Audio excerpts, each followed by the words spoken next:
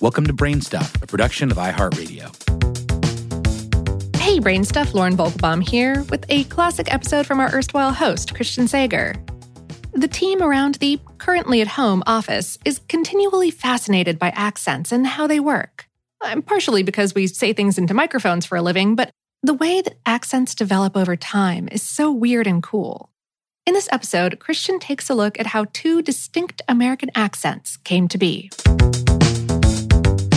Hey BrainStuff, it's Christian Sager here. Warm up your vocal cords because today we're diving into the history of Boston and New York accents. Now, I'm from the Boston area originally, and tourists love to ask if they can park the car in Harvard Yard, or rather, park the car in Harvard Yard. This question illustrates the stereotypical Boston accent, whose origins date back to the 17th century. Beantown's famous dialect is a melting pot, bearing the influence of Quakers, Puritans, and Algonquin Indians alike. But by far, the Boston accent's best-known quirk is the tendency to drop the R sound. This is exchanged for an ah, turning beer into beer.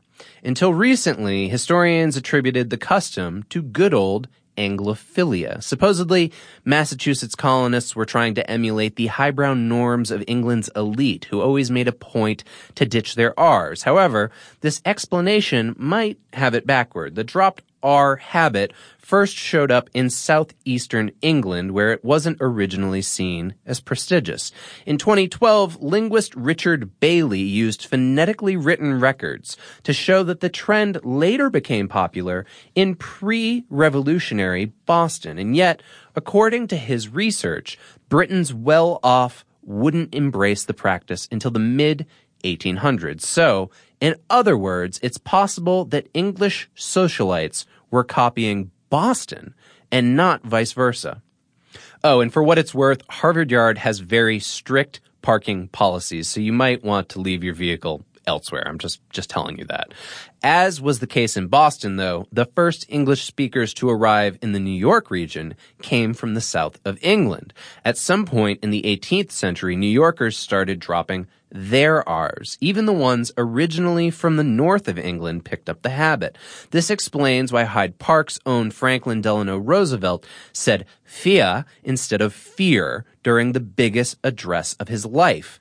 The missing R phenomena began to die down after World War II, but other norms still persist. Say Long Island instead of Long Island, and you'll be pegged for an area native. Some believe this little eccentricity could be the product of Yiddish or Italian influence. However, other linguists aren't convinced. Most experts agree that the New York accent's basic characteristics are British in origin.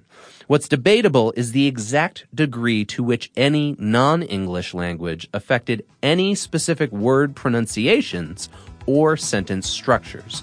As such, we may never know where coffee or 33rd Street came from. Today's episode was written by Mark Mancini and produced by Tristan McNeil and Tyler Klang. For more on this and lots of other distinct topics, visit howstuffworks.com. BrainStuff is a production of iHeartRadio. For more podcasts from iHeartRadio, visit the iHeartRadio app, Apple Podcasts, or wherever you listen to your favorite shows.